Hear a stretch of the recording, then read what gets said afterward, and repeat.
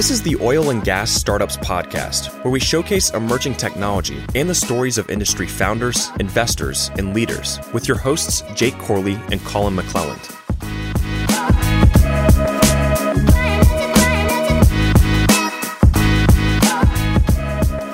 What's going on, Digital Wildcatters? Welcome to another week of the Oil and Gas Startups.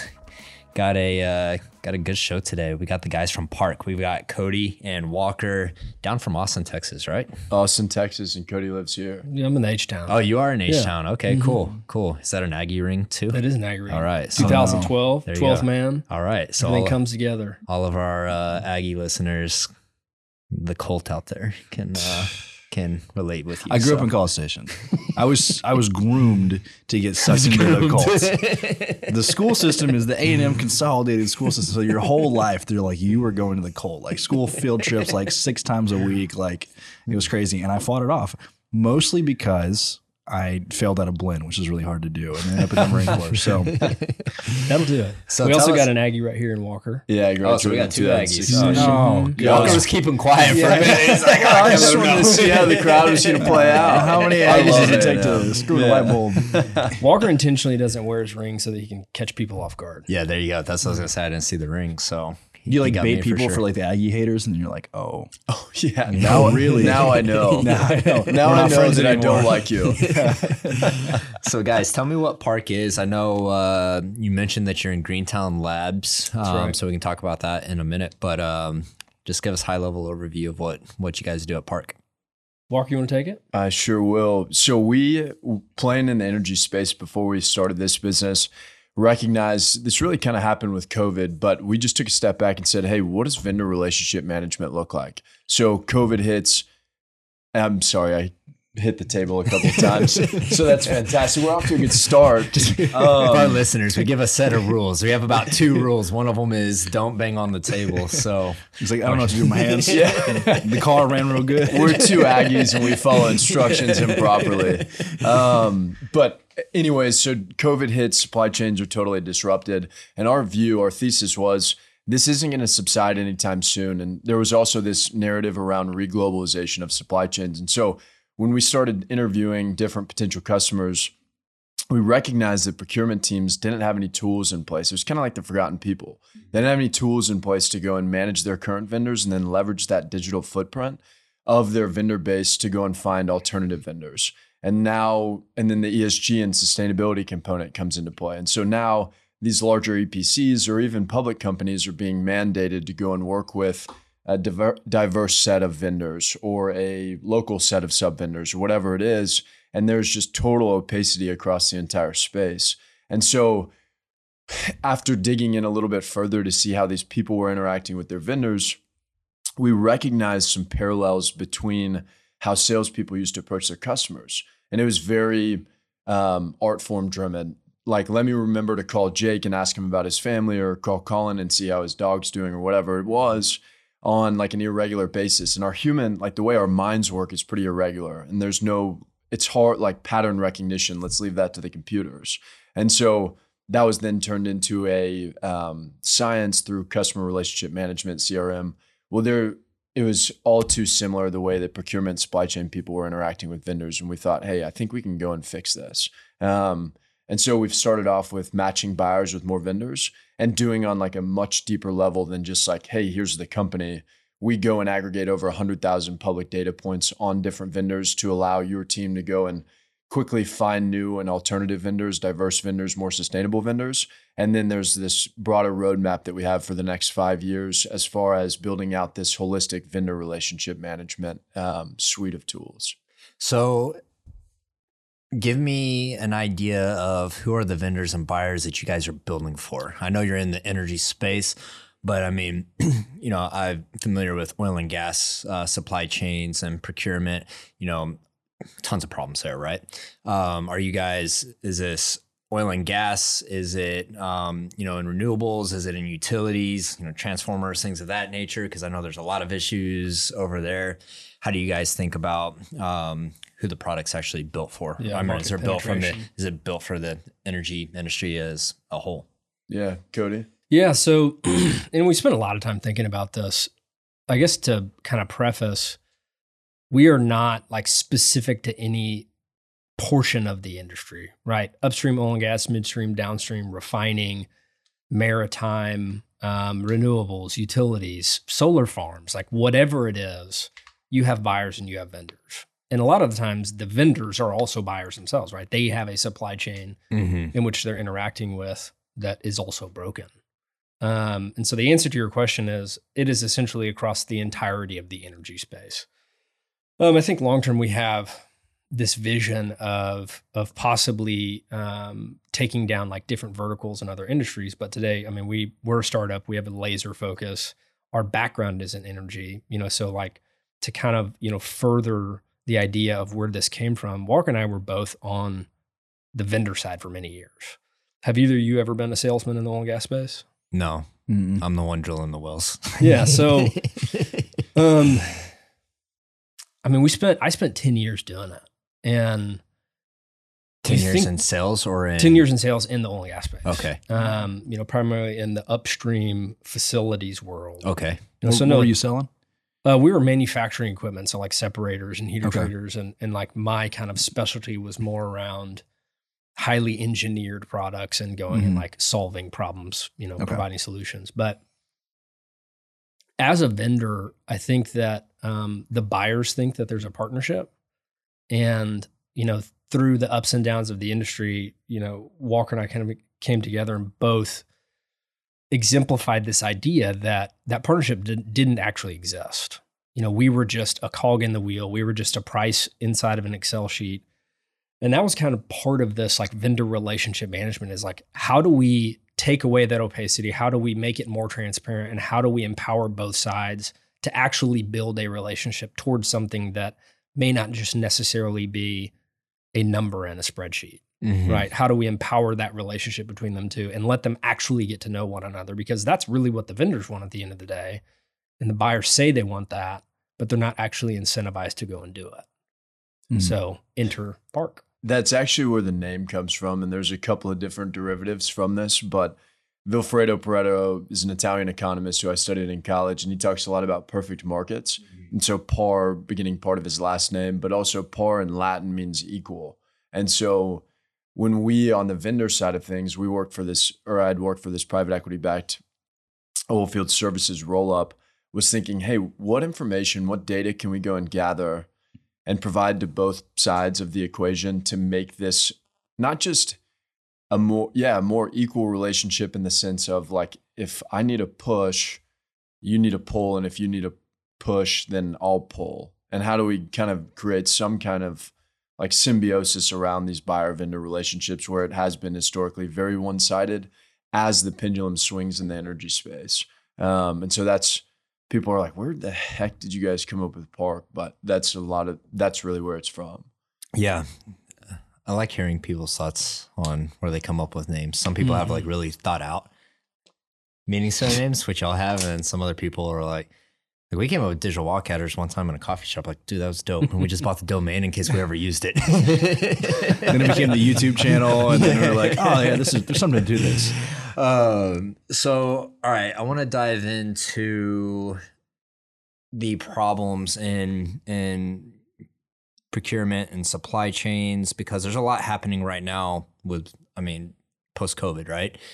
I'm not going to get into this, but hopefully everyone agrees that we should never lock down society again, because the bullwhip effects that we have after Pretty that. significant. You get the chip shortage is probably the most notable thing. You can't buy cars anywhere. You can drive past Ford, Dodge, it doesn't matter. They have absolutely empty parking lots. But that's just like surface level. The thing, and everyone's like, well, why don't oil and gas companies just drill more? I'm like, you can't get casing. Yeah, you like finding steel. You can't get tubing. Yeah, you can't get tubing. And that's equipment. Then go over to the personnel side. There's no people. There's no frac spreads. There's no rigs, because they don't have staff. And so, I don't know if you guys know FreightWaves or not, but I'm good friends with them. And ever since I got to know them, I've really nerded out on supply chain, because supply chain is so closely related to energy, and it's important to kind of have a holistic. Both are crucial. It's important to have a holistic understanding of both. But in these oil and gas companies, I've seen a lot of startups come and go. And, a lot of people have had ideas of like, we can write off e-commerce and create marketplaces where you can actually procure and buy equipment. And I'm like, I don't know, like someone going to buy a 10,000 PSI wellhead off of the internet. That's buy a $10 million frac spread with my credit card online. So I'm like, I don't know if that's it. And then, you look at like more kind of like operating systems for, creating efficiencies. I love, where y'all got the name from, like, really thinking about efficient markets and things of that nature, because when you think of how humans deal with each other, and kind of alluding to your point where it's very relationship based and it's kind of more of an art, but there's a lot of inefficiency in that process, right? And so ultimately you guys are thinking like, hey, how do we take both sides of this market and create a more efficient path to where there's transparency? I'm sure there's time efficiencies gained to where you can just go in. So give me a use case of how you guys like really see, like think about, let's use an upstream example, since that's what I'm more familiar with. Someone's building a tank battery. I'm an engineer. I'm building this tank battery.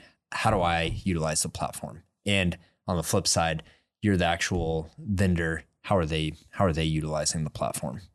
So the way that we built it, we can use upstream or midstream, but we effectively recognize that in this particular space, people don't want software to sit in between. Like the relationships really do matter within the energy space. It's important. Yeah. It's vital. And so historically, there have been startups that have come in and said, hey, we're going to create this badass platform. We're going to sit in between. You're going to give us your data, and then we're going to do our black magic and then coagulate it and give it back to the buyers or the other side. And we were like, we've been on the vendor side. We recognize that a low portion of vendors are going to want to enter information like that. And so what is the like biggest beachhead inefficiency that right now is going on from a buyer's perspective? You're trying to find a tank battery. You have been historically going to one vendor, or let's say you've been historically getting pricing from 3 vendors, but you've been buying from one. And the only reason you get pricing from those other vendors is to make sure you're not getting like totally screwed to the ballpark. And what we recognized was the actual efficiency gain comes from when you get like 5 to 6 different quotes. That's when you actually start to see, oh, these 3 vendors have all been quoting me $1 for the last 5 years.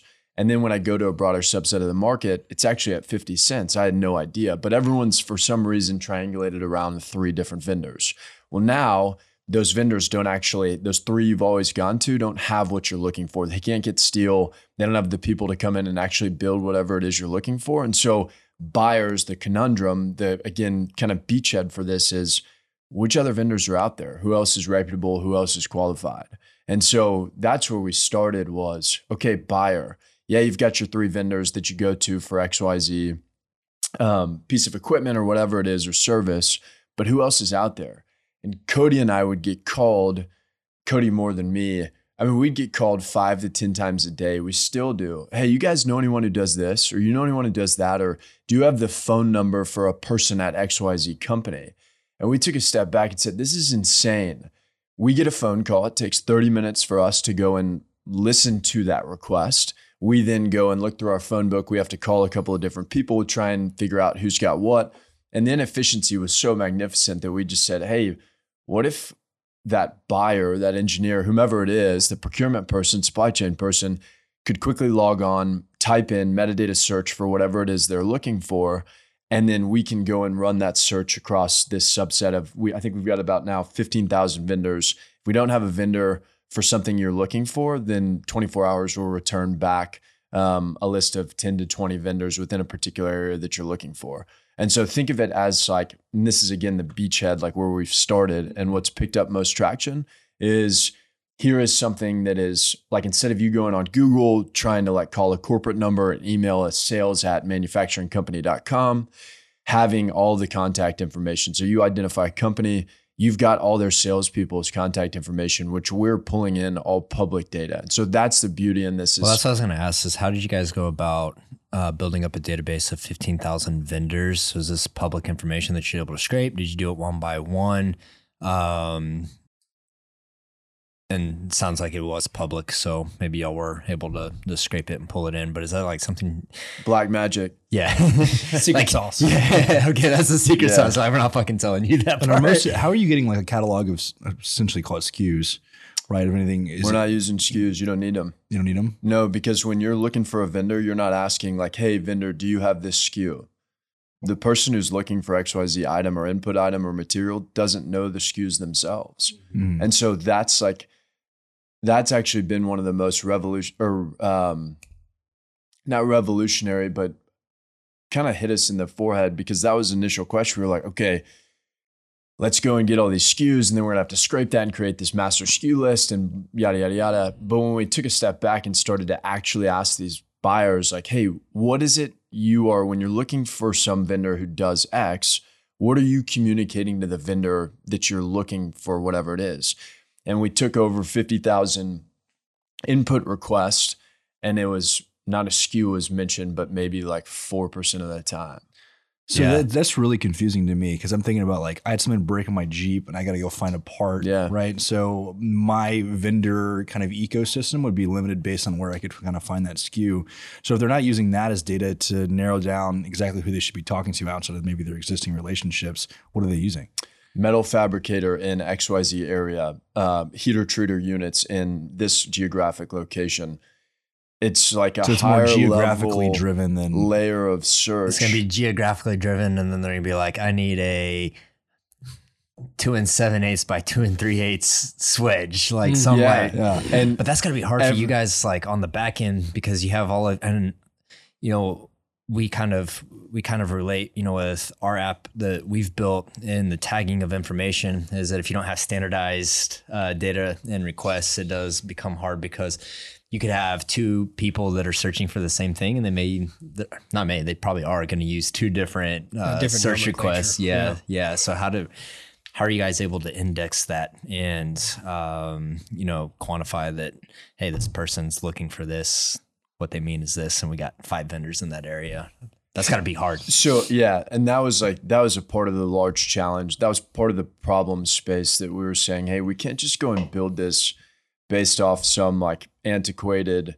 I mean, it's a huge reason why we're located in Austin, and why we hire the technical developer, the technical talent that we do is because of this. And so we actually, one of the early Google people in Austin who was at Bizarre Voice and is one of our advisors and works with us, who helped write the search engine around Google and what they're using. Like that was part of, I say black magic, but without going into further detail, that's exactly like, I mean, that's where the value proposition is in terms of, you know, where's the value in the tech is that, I mean, you look at Google.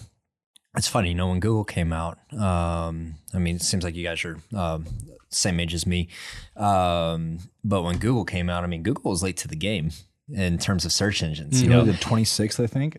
Yeah, I mean, you had Ask Jeeves, Dogpile. Ooh, Ask Jeeves. That little brother guy, I'm like, man, he could find anything. Now, y'all remember Y'all Hooligans? Y'all remember Y'all Hooligans? Did y'all ever use that? I don't think I ever used that. Yeah, Y'all Hooligans was from Yahoo, but it was made for kids. Is that only in Midland? No, I mean, this is actually, we got some weird shit out in Midland. But I mean, Google wasn't first to the game, but I mean, just their indexing and search was so much better than everyone else's that they were able to take over. So, and strengthened by user input. And that's a huge component of the tech and what we're building. Yeah, I mean, y'all are going to learn over time as you get more input and more data, which is going to solidify and make the database and search query higher quality.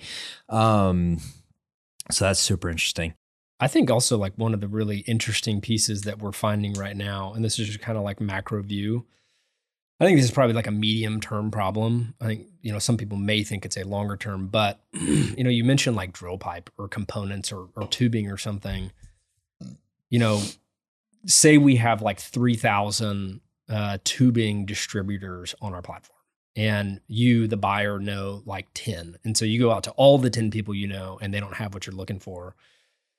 one of the benefits of coming to us and like one of the benefits of kind of building out this curated vendor search tool, as well as having the database behind it that we're going and qualifying people and adding more people all the time, is this kind of community effect where we may have 3,000 people that have this stuff, and 200 of them actually have like one joint of the thing that you're looking for. Mm-hmm. And so we can go get all 200 of them and get one joint from each of them. Build the whole string across 200 vendors. Yeah. And that's kind of, I think, in the medium term, some of the stuff that's happening. Yeah. I've seen it recently with some of our customers around like Kimray valves, right? So they go to a distributor in town, and 3 people that they know from their like AML or something, and none of them have it. So they say, okay, Mr. Customer, it's going to take 26 weeks for me to build your thing, whatever I'm building for you. Well, we have like 300 distributors that all have this stuff, and you need 50 of these valves. I can go to all 300 and I can find 50 across 300 and get them in. And I think through that kind of like collaboration, economy of scale through tech, in the medium term, that is like a piece of the solution to the supply chain issue that we're currently seeing. Yeah, I mean, these problems existed before COVID, right? My job, I was responsible for sourcing different tools for a job. They were rentals, we weren't buying, but I'm working across the Western Hemisphere, so I got to find 1.5 inch CS Hydril tubing up in fucking, the Marcellus. And how am I supposed to find that? Like a big part. Yeah. Geez, I'm getting on Yahoo Hooligans.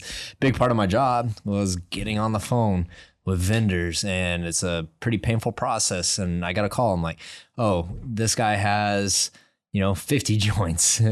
I got another 70 over here. And so I actually like that part of, if you can utilize technology to source from multiple entities or vendors, that's actually really interesting to me. Imagine being one of 3 procurement people in an organization with like, $1 billion capex.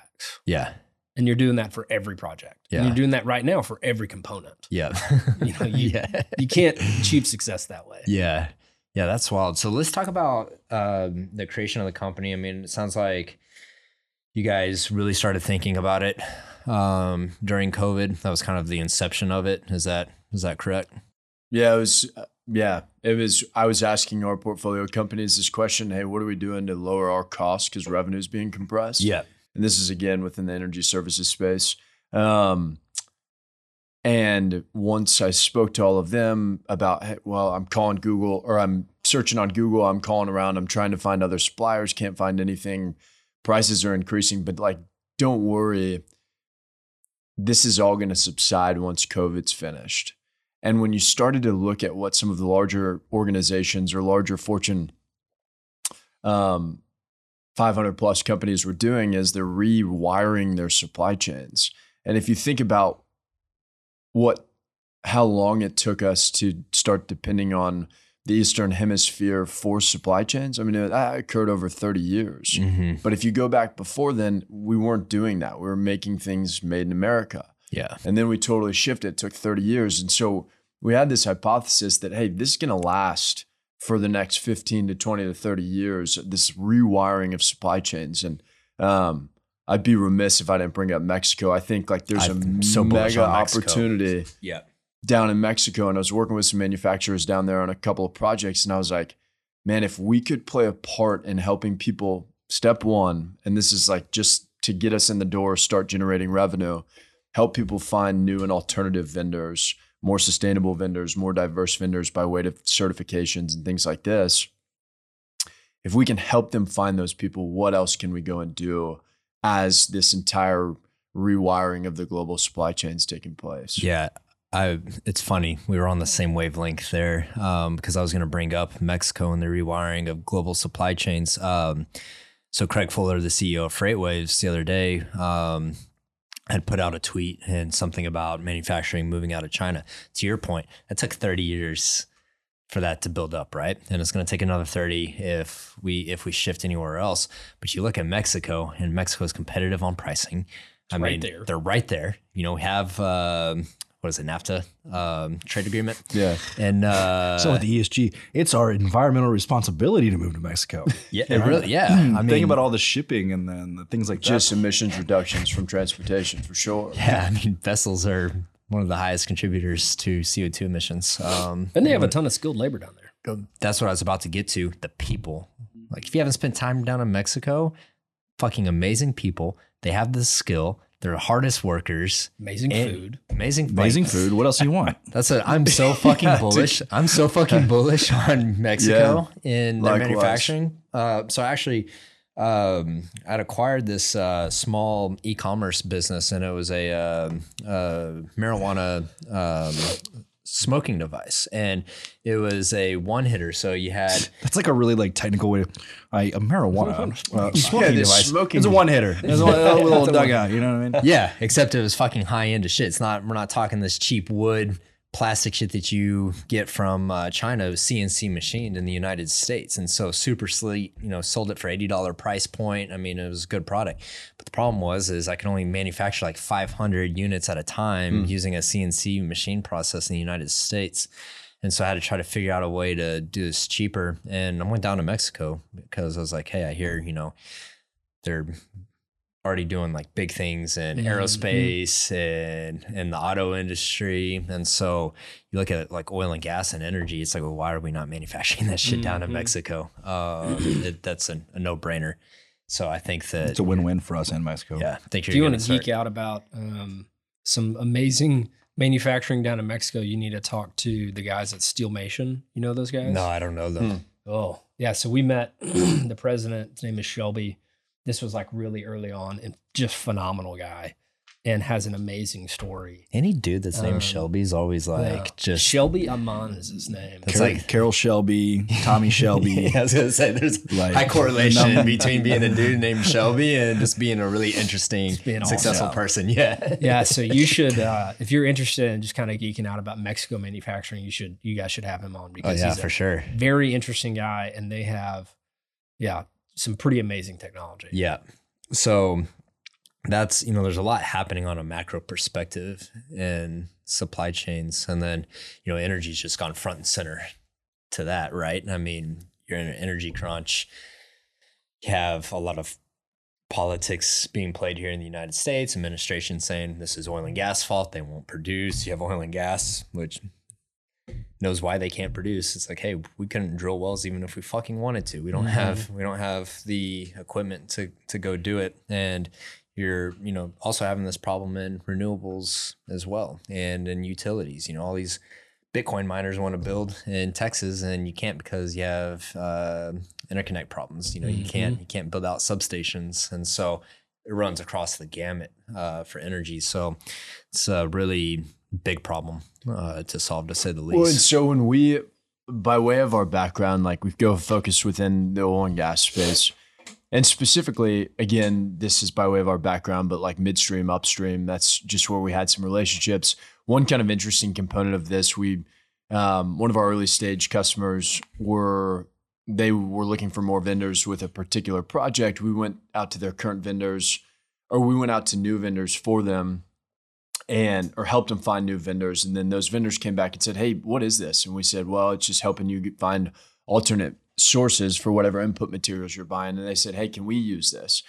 And we were like, yeah, for sure. And again, we're just flipping rocks. We're doing whatever it takes to go and get this business off the ground. Well, we ended up penetrating 4 layers of the supply chain. And I'm not going to explain or like go too far down this rabbit hole, but that is like the golden goose. And everyone's trying to figure out, how do I go and get deeper visibility into my supply chain all the way back to the OEMs to see where these materials are being sourced from. And by way of the data that we collected through this particular trial, we were like, oh, this is really cool. And it can go and trickle down the supply chain and create that visibility that people are looking for. But focusing on oil and gas, the energy component, talking with a handful of businesses that are playing strictly within the renewable space, and they're looking for batteries and different components to build out their solar farms or their wind farms or whatever it is.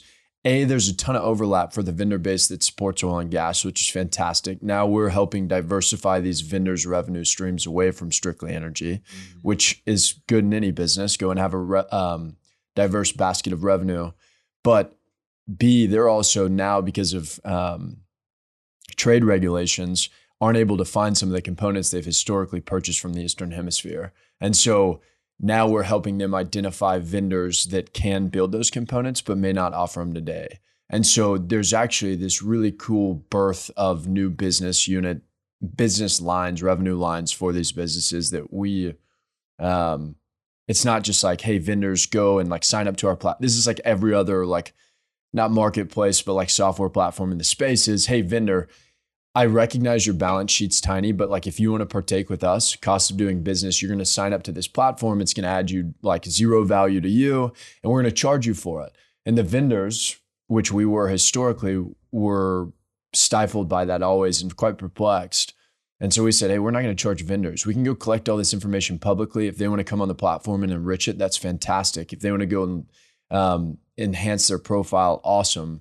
But let's go. Like the buyers are the ones who are paying. They're the ones with the largest balance sheets, and they're the ones who have the capital to go and fix these problems. But like you said, that the vendors themselves can also be buyers in the platform. Precisely. Yeah. Interesting. Yeah, So- I mean, you think about it, like that's kind of one of the things somebody said early on was like being on your platform is like having 100 sales guys that work for us for free. Early on when we And were they don't kind even of, have to do anything. We're pulling all this data, cleaning it Don't do ourselves. anything. Yeah. I mean, when we first started kind of making inroads and like talking with folks in the renewable space and just kind of alternative energies, we were asking them these same questions. Who are you guys using? You know, a lot of them are just like, yeah, we just use EPC firms because we have no idea who builds this stuff. And so we started going back to a lot of the people that we had relationships with and just asking them, hey, if we could get you introductions into the renewables or the alternative energy space, would you guys be interested? And they're like, my gosh, I would love nothing more than to diversify our business and not have 100% of it in like directly tied to the wellhead, because we don't know internally how do we diversify it, because our salespeople only know people in the oil and gas space. And guess what? I don't have the balance sheet to go and hire like 3 or 4 guys that have spent the last 10 years selling to wind farms or whatever they're doing. And so they just simply don't have an outlet to go and diversify and to go and just make an entrance into these industries. And through our platform, they can have that. So it's just interesting to see the dynamic as we continue to grow and work with these people and just kind of figuring out what solutions are we providing to somebody as we learn more about like what problems are they actually having. Yeah. So tell me about, real quick, I'm always interested to hear about how people actually build things. So y'all are in Greentown Labs. Did y'all raise any funding to build the platform to where you guys are at? Did you bootstrap it? You plan on raising funding? Kind of give us some insight to how y'all built this. We raised a pre-seed round last year, Q2, and that was off of a deck and hypothesis. And then we hired a couple of folks. There's 4 of us or 5 of us really through the balance of last year. And then after a couple of big wins with some public companies, went and raised a seed round of funding. And we've been pretty stealth mode about it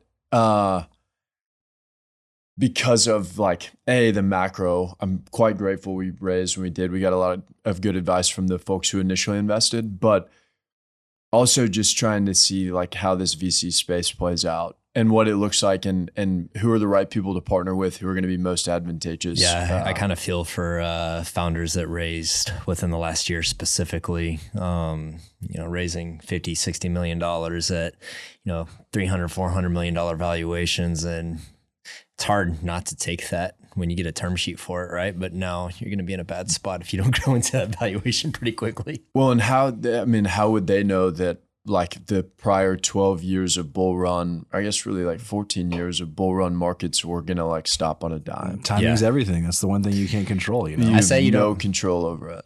I found my notebook from 2020, and one of my risks, this is right before Fed started injecting money, was that one of the biggest risks for digital wildcatters is that liquidity was going to dry up and we wouldn't be able to raise a Series A. So if you pay attention to macroeconomics, you can see writing on the wall, but you can only have a bull. But think back, That's exactly what happened in 2022. But think back in 2017, a lot of investors pulled their money out of the market and were sitting there and saying, okay, really 2016, 2017. So that was the thesis without getting too far into the macro side. We should do another podcast on that because I geek out over it. Yeah, But I do too. So can we go and build a capital efficient business? Can we be prudent with our capital, and can we have strong unit economics? And that's like how we've been trained by people who grew up around the businesses that we worked within, the schooling that we've received. And so, yeah, there's a time and a place to go and pour fuel in the fire and go and grow and use those dollars more aggressively. And so we're just trying to listen to wisdom on that front. Yeah, for sure. I think that's a really important message. You take things into consideration that are happening on a macro perspective. You take in insight from other people, and then you apply it to do the best you can. You do the best you can. Yeah. So, man, this is really interesting to me. I like this space a lot. It sounds like you guys have some really cool technology on the back end that is really driving this thing. That's the value proposition of it. So that's exciting. If someone's listening to this and they're in oil and gas or they're in energy, how do they find you guys? What's the website? How do they start using the platform? www.parkhq.com or call me 817-692-0920. That's a hustle right there. I've had just call us direct. Yeah, just call direct. I think we've had email addresses. And, you heard that, ladies. Get on the phone. Please call us if you need supply chain software and assistance. Supply chain. Outside of that, call Cody. All right, guys. Well, I appreciate y'all making the trip here to Wildcatters to get on the podcast. Guys, if you're listening to the show and you're interested in checking out this platform, we'll drop the link to the website down in the show notes. Appreciate y'all for making the time to do this. Yeah, thank you guys greatly. This is awesome. Thank you.